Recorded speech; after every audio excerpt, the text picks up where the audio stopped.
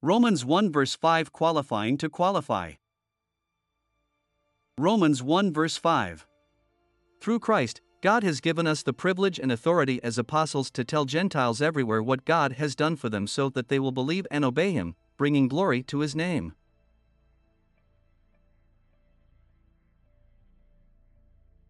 On February 18, 2001, I was invited to my late friend / co-worker Harold's place to watch the opening of the Daytona 500, the official start of the NASCAR season.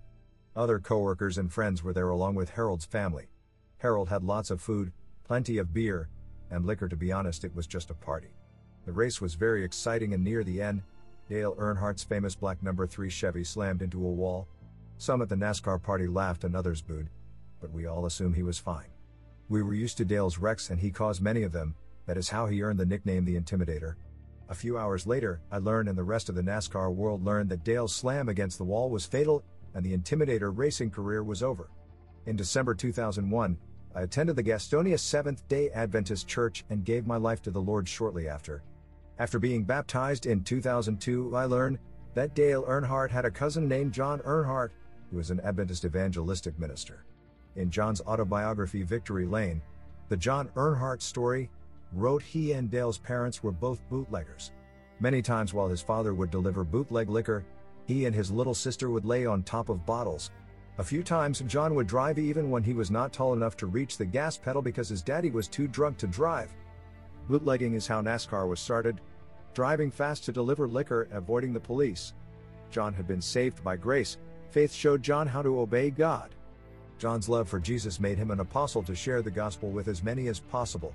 In Dale Earnhardt's 27 years in NASCAR, he won 7 Winston Cup champions, but that will not matter in God's kingdom. His legacy, his trophies, and his fast number 3 car mean nothing to God, and they should mean nothing to a bondservant or apostle of the Lord.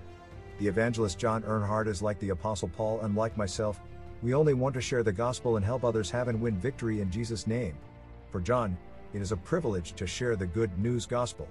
It is a pleasure for him to see you accept God's amazing grace. Those who listen and believe what John Earnhardt preaches and teaches will win a reward that never crashes or burn. God bless you all. Jesus loves you all, and so do I. His bondservant and apostle, Samuel Jerry Head.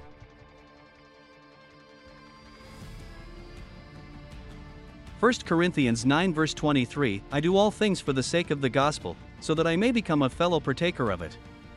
24 Do you not know that those who run in a race all run, but only one receives the prize? Run in such a way that you may win. 25 Everyone who competes in the games exercises self-control in all things. So, they do it to obtain a perishable wreath, but we an imperishable. 26 Therefore I run in such a way as not to run aimlessly, I box in such a way as to avoid hitting air. 27 But I strictly discipline my body and make it my slave, so that, after I have preached to others, I myself will not be disqualified.